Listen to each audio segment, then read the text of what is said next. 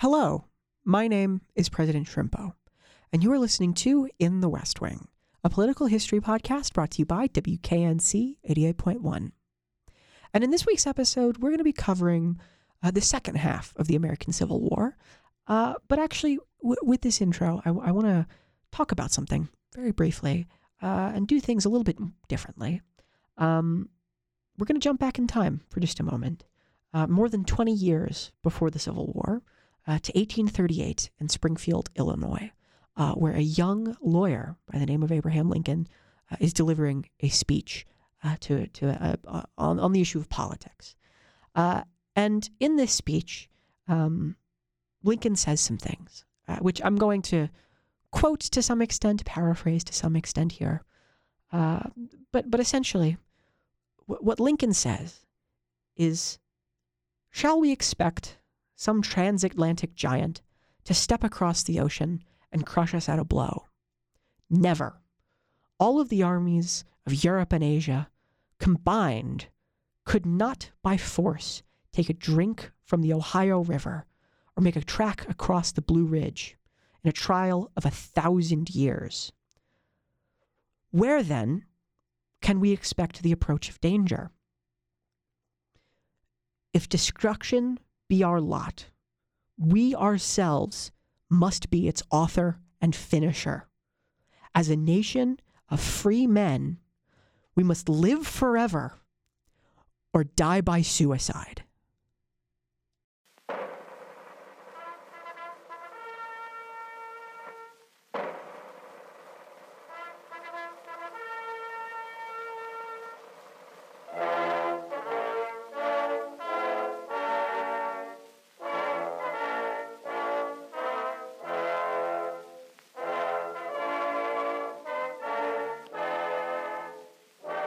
So, as a quick preface for this episode, I am recovering from a pretty nasty cold that I seemed to have caught while I was traveling abroad last month. So I apologize if my voice is a little bit more nasal than it normally is.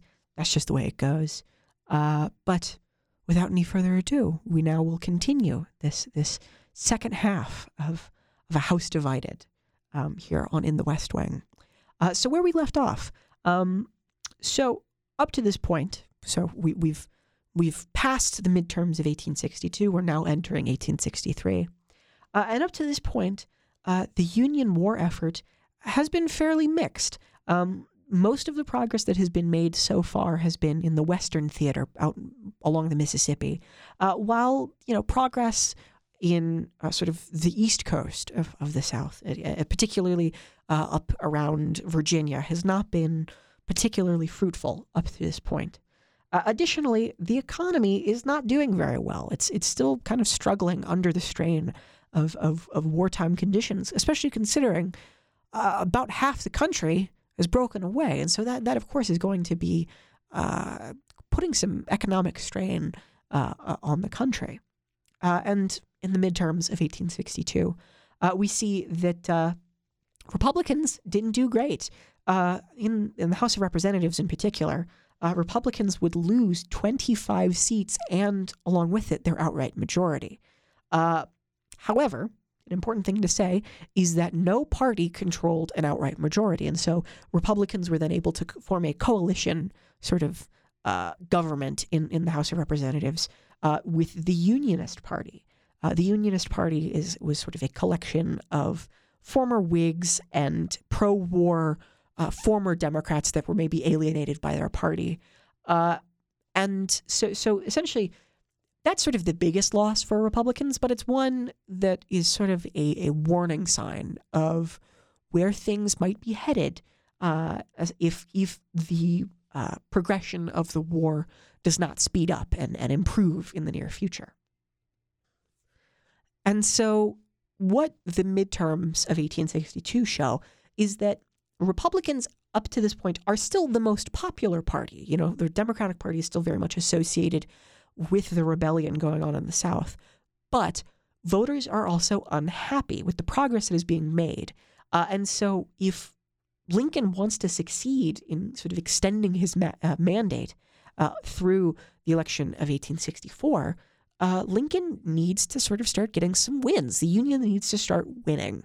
And so that's sort of the position that we're starting at in this week's episode.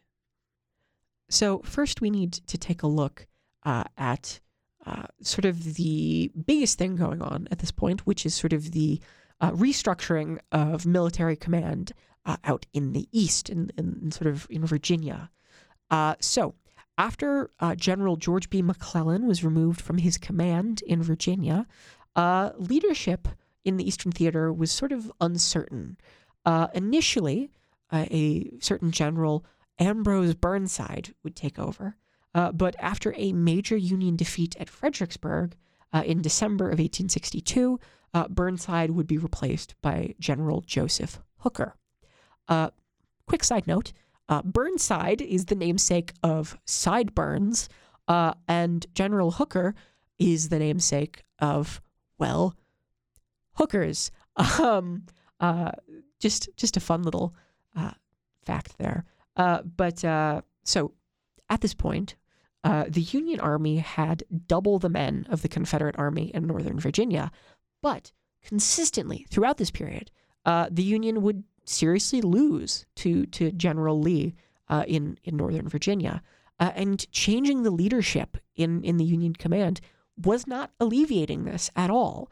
And months into 1863, there was really no major progress. And so it seemed that the Union war effort in the beginning of 1863 was just as stunted as it was before the midterms. So, to make up for the losses that were being, racked up over time, and to sort of reinforce Union troops, Congress would pass the Enrollment Act of 1863, passed that March. And what the Enrollment Act was essentially the first genuine conscription law enacted by the federal government. Up to this point, the federal government's army was supplied through volunteers and state militias and, sort of irregular troop sort of raising. So by having a sort of conscription, a draft, that really sort of changes the math on the number of men that can be recruited into the army. And so what this Enrollment Act required was that all men ages 20 to 45 who were either citizens or were immigrants who had filed for the citizenship had to be entered into the draft. And each state and congressional district within each state had their own specific draft quotas. This was sort of meant to sort of offset deficiencies from low volunteer enlistment. But if you were drafted, this was not sort of a sentence that you absolutely had to serve, because the federal government sort of gave people outs where if they really did not want to serve in the army, they didn't have to. And there were two ways they could do this, either through a system called substitution, in which you would finance and buy equipment for somebody else to go and fight in your stead and sort of be your replacement, or you could commute the draft by paying a $300 fine, which doesn't sound like a ton. It's the equivalent of about $5,000 today. And I think the idea there was that if somebody genuinely did not want to serve, the government would essentially not force somebody to serve, because that would mean they would be a bad soldier if they really were not committed to fighting. And so they figured, well, shoot, if somebody really does not want to serve, they may as well pay us, and that way they can just get around it. But the ability to commute the draft was an option that was really limited to those who were either upper middle class or wealthy, which you have to consider was a fairly limited sliver of the population in the 1860s. And what this really served to do was just enrage the poor working class who were forced to actually serve in the army when they were drafted, while their wealthy counterparts did not have to. And we see this sort of build up a lot of class-based resentment that really boils over as we enter the summer of 1863 when the draft is actually being enforced. But we'll get to that in a bit. So, shifting perspectives a little bit, we're going to move over to focusing on the Confederate Army for just a moment.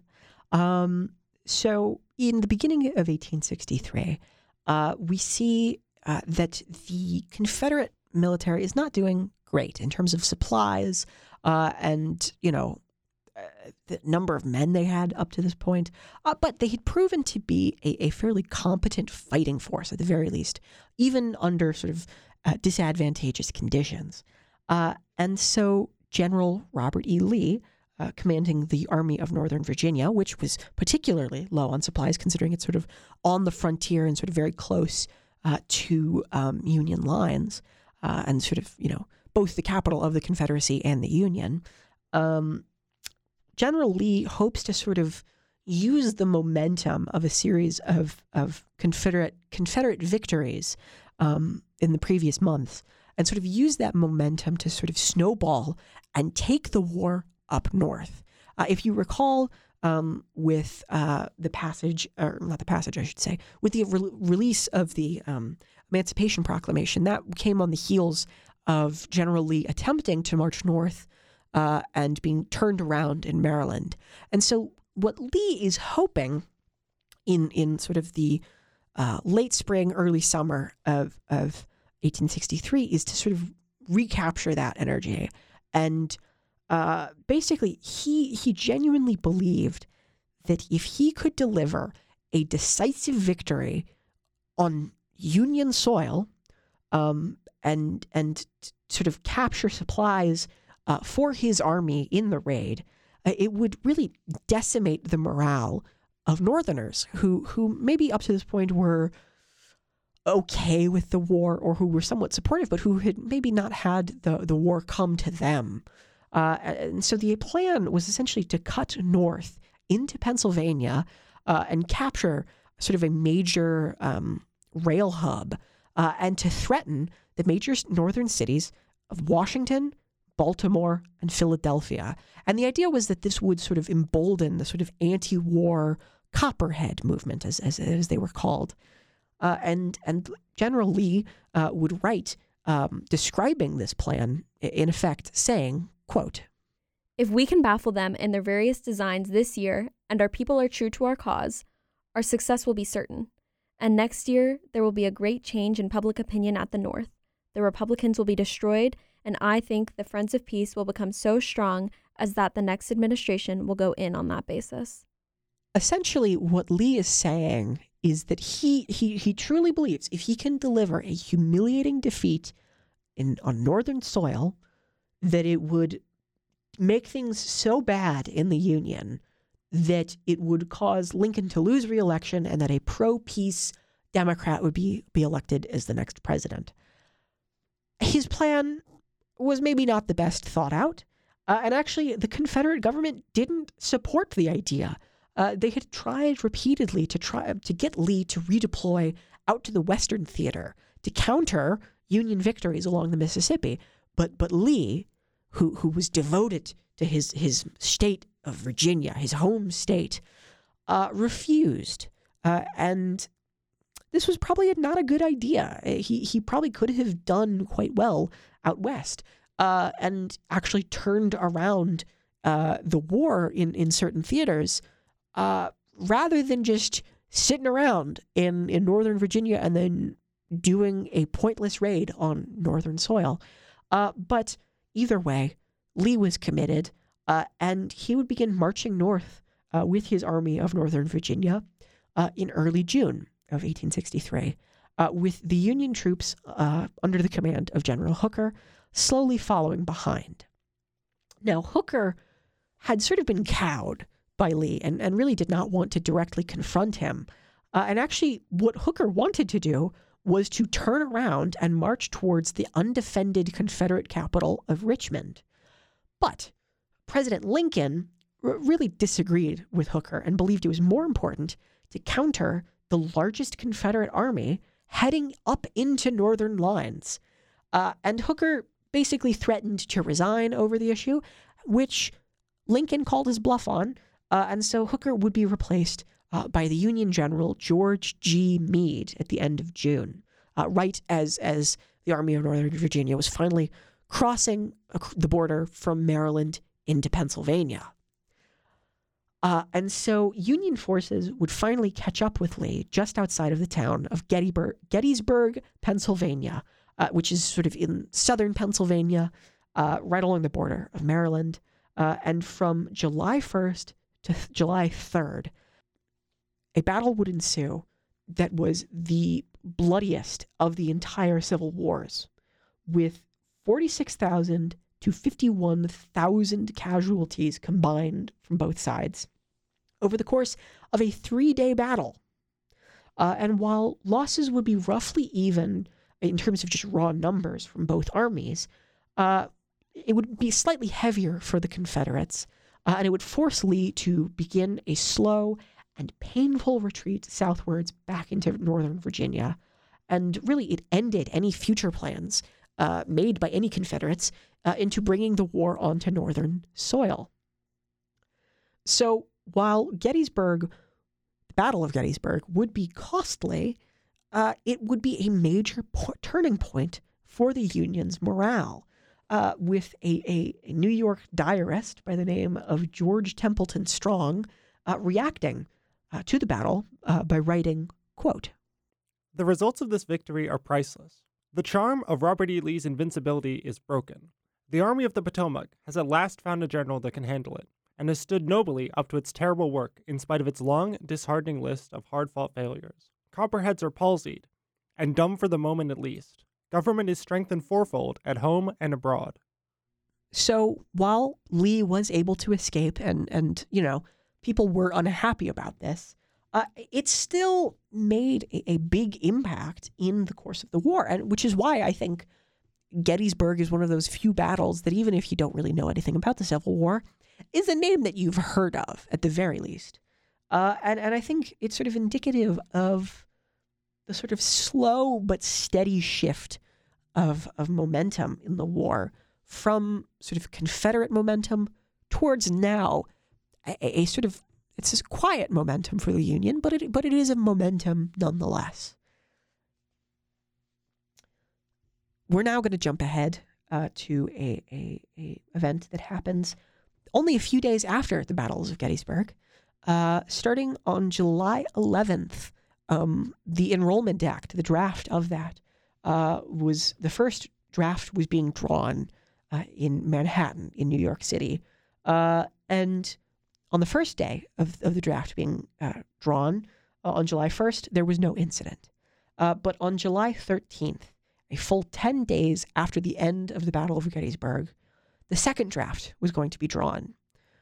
People were very angry. And at 10 a.m., a crowd of about 500 people marched to where the draft was being drawn. And that would begin a bloody 4-day riot that was the culmination of white working class rage in the city of New York. Now, for some context on these draft riots, New York City's economy had been deeply tied to the Southern cotton industry. Since the 1820s, roughly half of the city's exports were Southern cotton. And at the start of the war, many citizens of New York City were Southern sympathizers. Also, another big thing to note is that a vast portion of the city's working class population were Irish and German Catholic immigrants. By 1860, nearly a quarter of the entire city's population was born in a German state. And many were recent immigrants who spoke some to very little English, if any at all. And so, you've got this sort of massive immigrant working class population that's growing in the city. And to sort of redirect working class resentments towards their bad pay and bad working conditions and bad living conditions, sensationalist newspapers in the city would write up these really ugly caricatures of African Americans in the city and would try to stoke racial fears of interracial marriage, of African Americans stealing jobs from hardworking white people in the city. And it really it built up this sort of very ugly animosity from within the sort of white working class population of the city.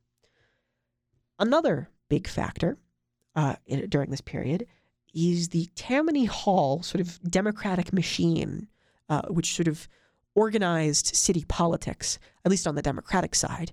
And this was a political machine that really heavily relied on Catholic immigrant votes. And so Tammany Hall would quickly work to enroll new immigrants into becoming U.S. citizens to gain more voters, essentially. But there was a catch. Recent immigrants who were enrolled to gain their citizenship were not informed that this meant that they would have to enroll in the draft. And so there were all of these people who suddenly came to the U.S. Maybe they were just planning on doing work. They maybe weren't even planning on staying, but who came, were offered these good deals by Tammany Hall recruiters. They get enrolled to become citizens, and then boom, they find out, oh, they might have to go down south and fight and die in a war that they had no personal stake in. That's how many of them felt. And so this sort of sets the stage for a lot of resentment, and quite a bit of it directed towards the wrong people. And so, cutting back to the mob that accumulates around the draft that morning, July 13th, 1863, this mob was primarily comprised of Irish immigrants to the city. And many of them were very resentful that they would have to be drafted while the city's wealthy could pay the fee to commute their service. The rioters were also very angry that the city's black population was exempt from the draft. The reason that the African-American population of the Union was exempt from the draft is because they were not fully considered legal citizens at this point in time. And the Union military command had been really hesitant to even enlist black soldiers because of deep-seated racism and a belief that black soldiers would be inferior in some way in terms of their fighting capabilities. And additionally, black men were only allowed to serve in the Union Army in combat roles beginning in January of that very year. So the idea of incorporating African Americans into the Army, that was a very new concept and something that was not really considered when they were drafting this Enrollment Act. So, to discuss the events of the New York City draft riot, I'm going to need to include a content warning here. What followed was one of the most extreme examples of anti-black mob violence in American history.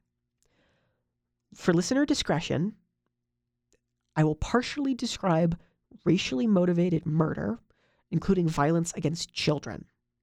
If you do not feel comfortable listening to this at this time, please feel free to skip ahead to the timestamp at the following time code.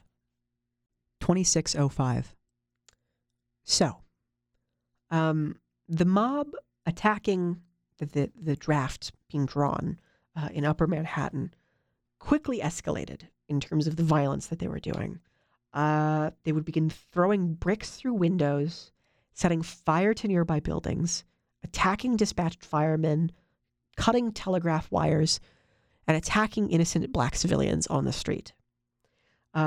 With New York State's militias being redirected to serve in Gettysburg, only the Metropolitan Police in the city were able to respond initially.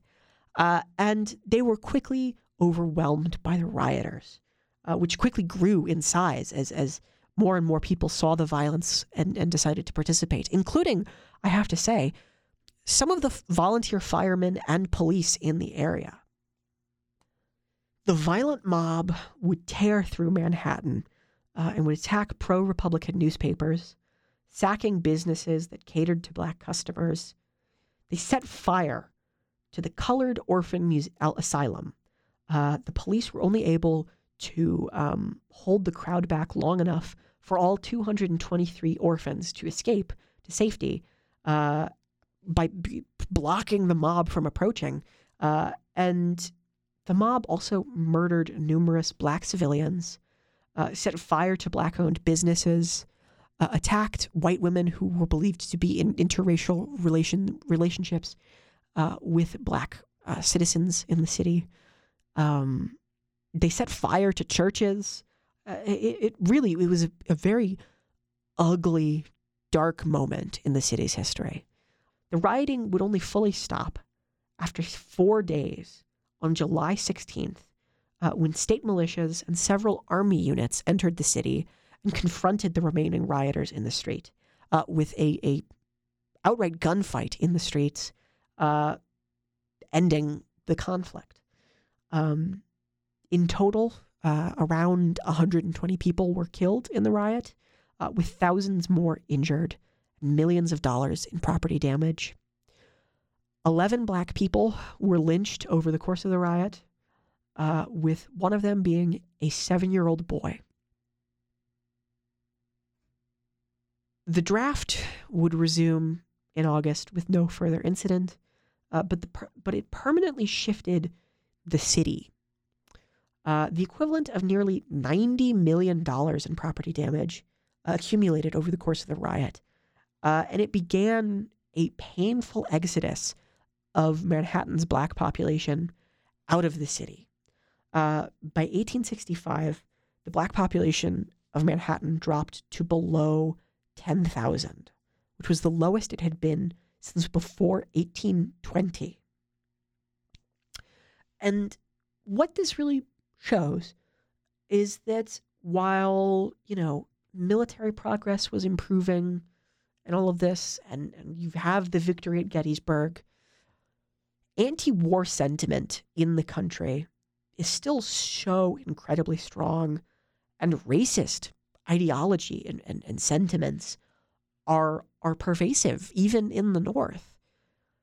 And what this shows is that overcoming the sort of entrenched position of the sort of anti-war Democrats, these Copperheads, by 1864 would be very difficult. And so we're now going to jump a little bit to the political front. So large portions of the Confederacy up to this point were now under Union control. The entire length of the Mississippi was occupied. New Orleans was occupied. The coast of North Carolina was occupied. The bulk of Tennessee was under the control of the Union. And Tennessee actually finally had a governor again that was in favor of the Union. Now, it was a military governor, and this was a certain Andrew Johnson. And the westernmost mountainous counties of Virginia had long held very pro-Union sentiments, and had been under Union control. And so these western counties that had long sort of felt separated from the state capital in Richmond put up a vote and decided to secede from the state of Virginia and would form the new state of West Virginia in June of 1863. Now, on November 19th, 1863, President Lincoln was invited to deliver a few remarks at the opening of a graveyard, a national graveyard, for those killed at the Battle of Gettysburg 4 months prior. And Lincoln would accept this invitation and would come, he was feeling quite weak and sickly. He had a slight headache and a mild fever. And Lincoln would arrive at Gettysburg. At the time, he didn't realize this, but he had the onset of a very mild case of smallpox. And feeling quite tired and unwell, Lincoln had written a fairly short speech, less than 2 minutes in length. And he would deliver this speech, honoring the dead and sort of reaffirming the purpose of the Union war effort. And it would begin with a set of opening words that live on even today, with President Lincoln saying, quote, 77 years ago, our fathers brought forth on this continent a new nation, conceived in liberty and dedicated to the proposition that all men are created equal. This Gettysburg Address at the time, had sort of a quiet reception. I think people were a bit more focused on how sickly the president looked. But after it was circulated after the fact, the Gettysburg Address is considered one of the most powerful speeches ever delivered, because it sort of lays out this vision of a free America and a purpose to this war beyond keeping the Union together, but to save the soul of the nation, essentially. And I think that sort of shows the power of Lincoln in he's one of those few presidents that we've had where we remember what he said. That's something that I think sort of speaks to his power as a leader, but also to how much he understood the sort of importance, sort of the spiritual transformation that the country was undergoing at this time. So as he laid out this vision of an America in which all men truly are created equal, we see the beginning of the effort to finally, once and for all, destroy slavery as an institution. And we see this with the introduction of the 13th Amendment at the sort of the end of 1863.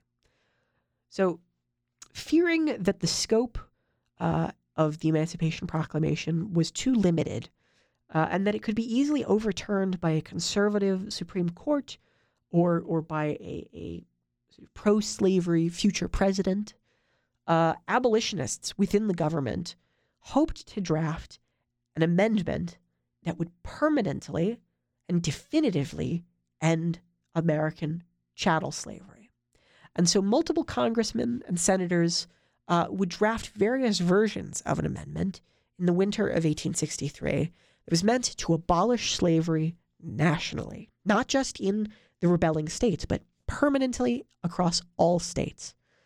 And eventually, the various drafts would be compiled by Republican Senator Lyman Trumbull into the succinct amendment stating, quote, "Neither slavery nor involuntary servitude, except as a punishment for crime whereof the parties shall have been duly convicted, shall exist within the United States, or any place subject to their jurisdiction." This amendment would pass in the Republican-controlled Senate by a commanding margin, 38-6, with 2 Democrats voting in favor on April 8th, 1864. However, this amendment would not pass in the divided House of Representatives and would fail to meet the necessary 3/4 margin that June. And with failing to pass the 13th Amendment that summer, that would become sort of one of the key political conflicts entering the election cycle of 1864, and President Lincoln would be caught in the crossfire of the factions both opposed and in favor of it. So, after commanding Union victories in southeastern Tennessee in the fall of 1863, 2 Union commanders would make a name for themselves: Ulysses S. Grant and William Tecumseh Sherman. In March of 1864, General Grant would be promoted to the level of lieutenant general and made commander of all Union armies. This was a position that was last held by George Washington.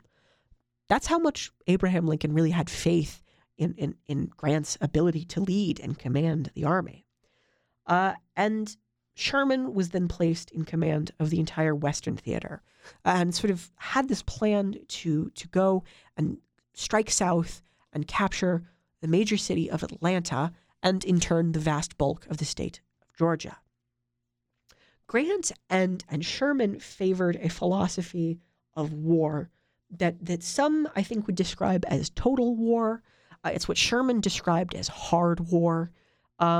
Essentially, the idea was rather than just targeting, military targets, the army would begin attacking industry, infrastructure, and enemy supply lines. The idea was that it would strangle the Confederacy by limiting its ability to transport, basic supplies through its arteries of infrastructure. And General Sherman would write to Grant, outlining their plan for victory, saying, quote, "If you can whip Lee and I can march to the Atlantic, I think old Uncle Abe will give us 20 days leave to see the young folks." So now we're going to take a look at the election cycle of 1864. So despite Lincoln's popularity today, his re-election in 1864 was really pretty far from a sure thing. Republicans had faced really not inconsiderable losses in 1862, and the war progress so far had been slow and costly. And with incidents like the draft riots, it showed that there was really deep anti-war sentiments that were still brewing in the country. And also, Lincoln's base of support was pretty seriously divided because you had both radical Republicans who believed that Lincoln was not acting strongly enough to end slavery, while you also had sort of more moderate, sort of unionist former Democrats. Some of them were still Democrats, but who still supported Lincoln's war effort, that sort of, were, unhappy with some of the proposals made by the radicals. And so Lincoln sort of had to balance the interests of both groups within his sort of coalition, essentially. And so hoping to sort of bring together the disparate groups within his sort of support base and sort of bring together those in favor of bringing the war to a conclusion as a Union victory, the Republican Party would merge with the faction of Democrats called War Democrats that really favored bringing the war to its proper conclusion, and along with the Unionist Party, former Know-Nothings, sort of a wide range of people that maybe were not Republicans in their own right, and brought them all together into this grand coalition called the National Union Party. It's within then this sort of big tent coalition that we see that the radicals within the Republican Party are unhappy with Abraham Lincoln's leadership, and they hoped to sort of in some way try to block his renomination. The sort of most serious attempt at this was by Secretary of the Treasury Salmon P. Chase. Chase was the only figure who was willing to openly try to contest the nomination, but Chase would fail. But a month prior to the National Union Convention, a group of breakaway radicals organized the Radical Democracy Party, and at their convention would nominate John C. Fremont as their presidential nominee. Fremont had been the Republican nominee in 1856, and he had served in the Union Army, not very well, but he had served as a general, and he believed that Lincoln was not doing enough to end slavery. And so it's really essentially what Fremont and the Radical Democracy Party was doing was running a spoiler campaign that was being actively encouraged by Democrats that were trying to sort of encourage these rifts within the Republican Party. So, convening in Baltimore, which I want to note was the largest slave market in the Union on June 7th and 8th, both radicals and Democrats hoped to extract concessions from Lincoln at the Republican National Convention that summer. And so, in an effort to sort of balance the ticket, Democrats within the coalition hoped to replace Republican Hannibal Hamlin with a Democratic replacement. Among those who were considered as replacements were General Benjamin Butler, former Senator from New York Daniel Dickinson, and the eventual nominee for the vice presidency, Andrew Johnson, the military governor of Tennessee and the most prominent Southern Democrat to have remained loyal to the Union. So essentially the idea was that it would balance the interests within the National Union by having a Republican for the presidential nomination, a Democrat for the vice presidential nomination. And the radicals in the party ensured that adopting the 13th Amendment would be in the party's platform. So it was sort of a tightrope balancing act where Lincoln agrees to have a Democrat as his running mate, and then agrees to make sure that slavery is killed and ended once and for all, both under the same party banner. And so the National Union Party's platform promised the following things: pursuit of the war until the Confederacy surrendered unconditionally, a constitutional amendment for the abolition of slavery, aid to disabled Union veterans, continued European neutrality in the conflict, and enforcement of the Monroe Doctrine, an encouragement of immigration to the country, and the construction of a transcontinental railroad. And essentially, through this entire convention, the main argument that is being laid out by Republicans is that you shouldn't switch horses midstream, that the people needed to let Abraham Lincoln bring the war to its conclusion. And so that's sort of the pitch that is being made by Republicans at this time. Now, switching over to the other major party in American politics at this point, the Democratic Party was in a very precarious position. The conduct of the war so far had been moderately unpopular, and there was this genuine belief that Abraham Lincoln might lose. He might be unseated from the presidency. But also, the Democratic Party was deeply associated with the Southern Rebellion. And so it was this thing where there had to be sort of this tightrope of balancing the interests of the anti-war Copperheads along with the interests of Unionist Democrats who were opposed to the rebellion at all. Some at the time thought that Horatio Seymour, who was the popular governor of New York, might run for the presidency. Seymour was sort of a moderate in terms of the issue of ending the war. He believed that the war needed to be ended with a negotiated peace deal, but he also really was opposed to Southern secession. So it was some idea that he could kind of bring together the different factions of the party. But ultimately, Seymour would decline to run for the presidency.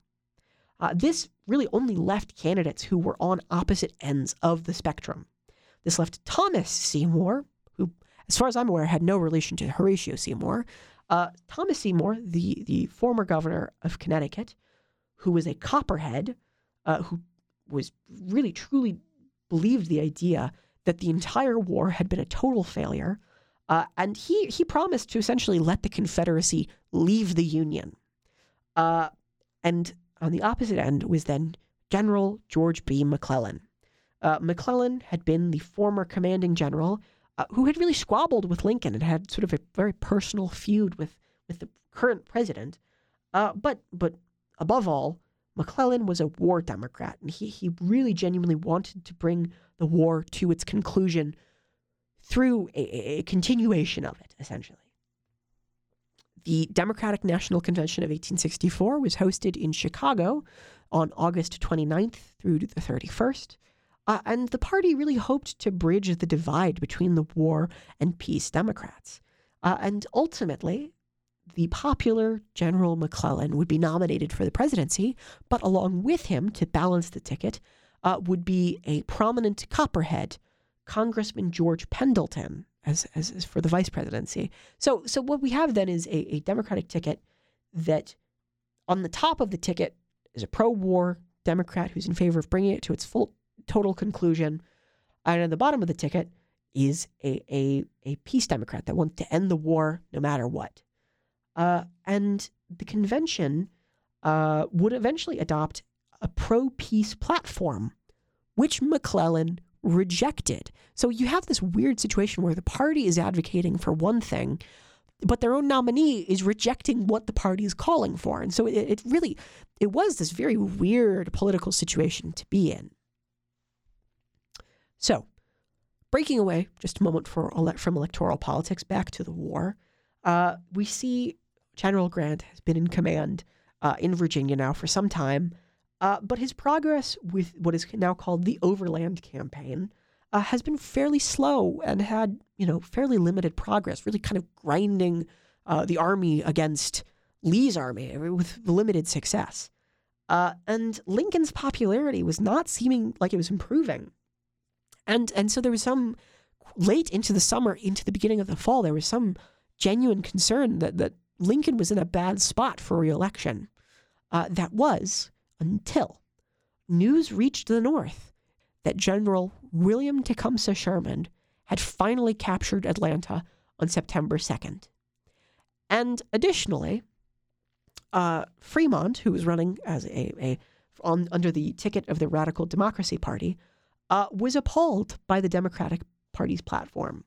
And he genuinely believed that if he assisted the Democrats in winning the presidency, it would mean slavery would exist for far longer. And so Fremont comes to Lincoln and he offers a deal.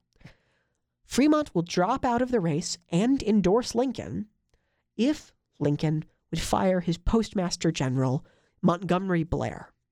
Blair was a moderate Republican who constantly was speaking out in favor of trying to reconcile with the Confederacy.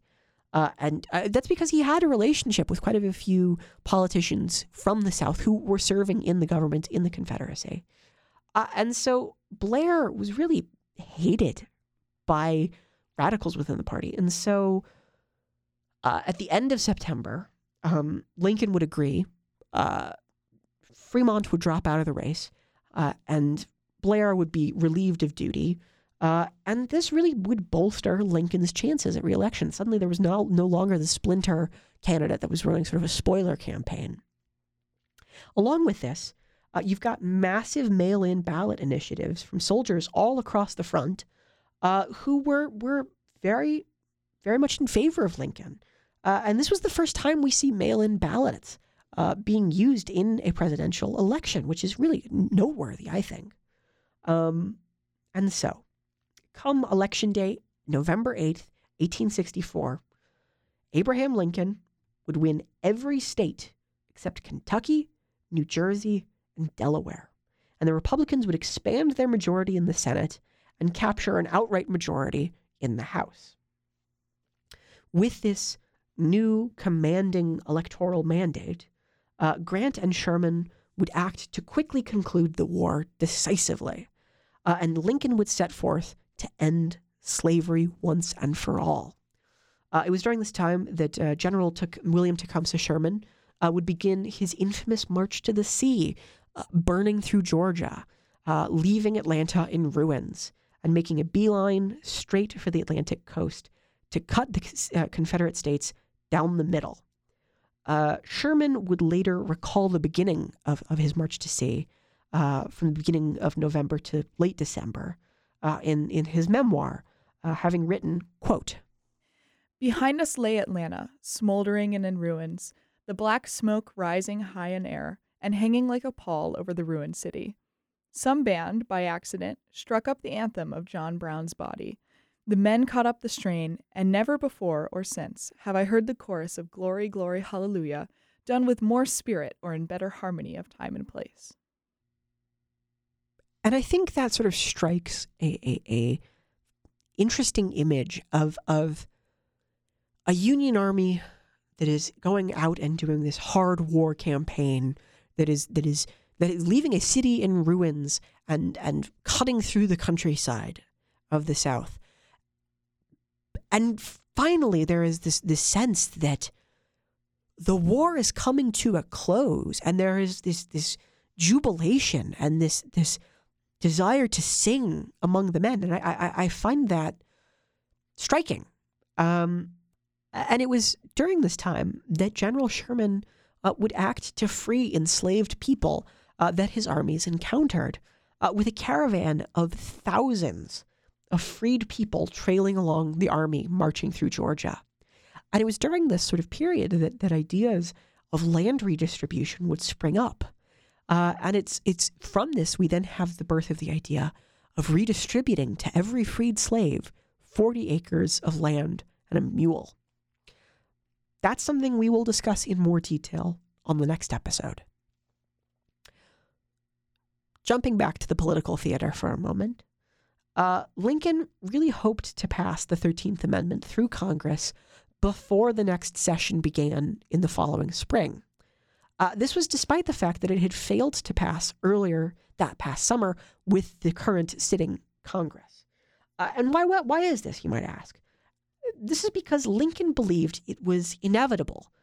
He said as much, saying, quote, "There is only a question of time as to when the proposed amendment will go to the states for their action, and as it is to so go, at all events, may we not agree that the sooner the better?"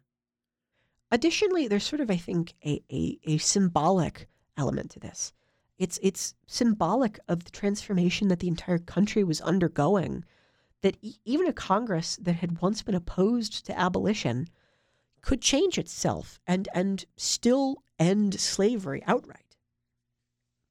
And so, after a long and arduous period of political jockeying in Congress, the amendment would finally meet the 2/3 threshold necessary and pass on January 31st, 1865. And in the following months, it would be ratified by the states and made official on December 6th, 1865, with the 27th out of 36 states ratifying the amendment. Now, it was during this period that General Grant would doggedly pursue General Lee through Virginia. And while the overland campaign had been really a very slow, arduous slog, his fortunes had improved. And his determination really had worn General Lee's army of Northern Virginia very thin. And Grant would decisively beat Lee at the Battle of Five Forks on April 1st, 1865, cutting Lee off from the rest of the Confederacy, and Richmond would fall shortly thereafter. General Lee would surrender to Grant at Appomattox Courthouse on April 9th, which is by many considered the end of the war. However, fighting did continue in some areas for some time after.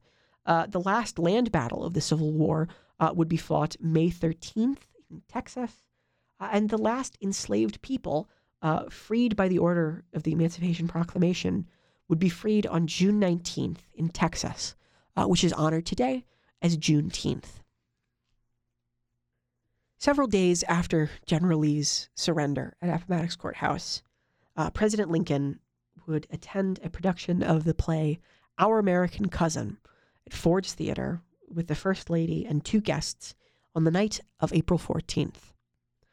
Lincoln, as far as I'm aware, was enjoying himself at the play when Confederate sympathizer and well-known stage actor John Wilkes Booth would sneak up behind Lincoln, who was watching the play, from the presidential theater box and shoot the president in the back of the head.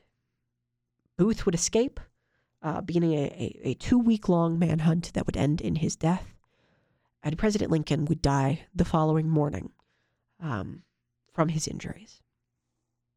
And at that moment, Vice President Andrew Johnson would become the new president of the United States, and American history would be changed forever. As always, I've been your host, President Shrimpo, and thank you for listening to In the West Wing on WKNC 88.1. Special thanks to those who helped give history a voice in this week's episode of In the West Wing, with Caitlin Carroll as Robert E. Lee, Erie Mitchell as George Templeton Strong, Zach Bradley as Abraham Lincoln, Andrew Mayo as Lyman Trumbull, and Elsie Howard as William Tecumseh Sherman. The intro music used on In the West Wing is Star-Spangled Banner by the United States Marine Band, and our outro song is Libertad by Iriarte and Pessoa.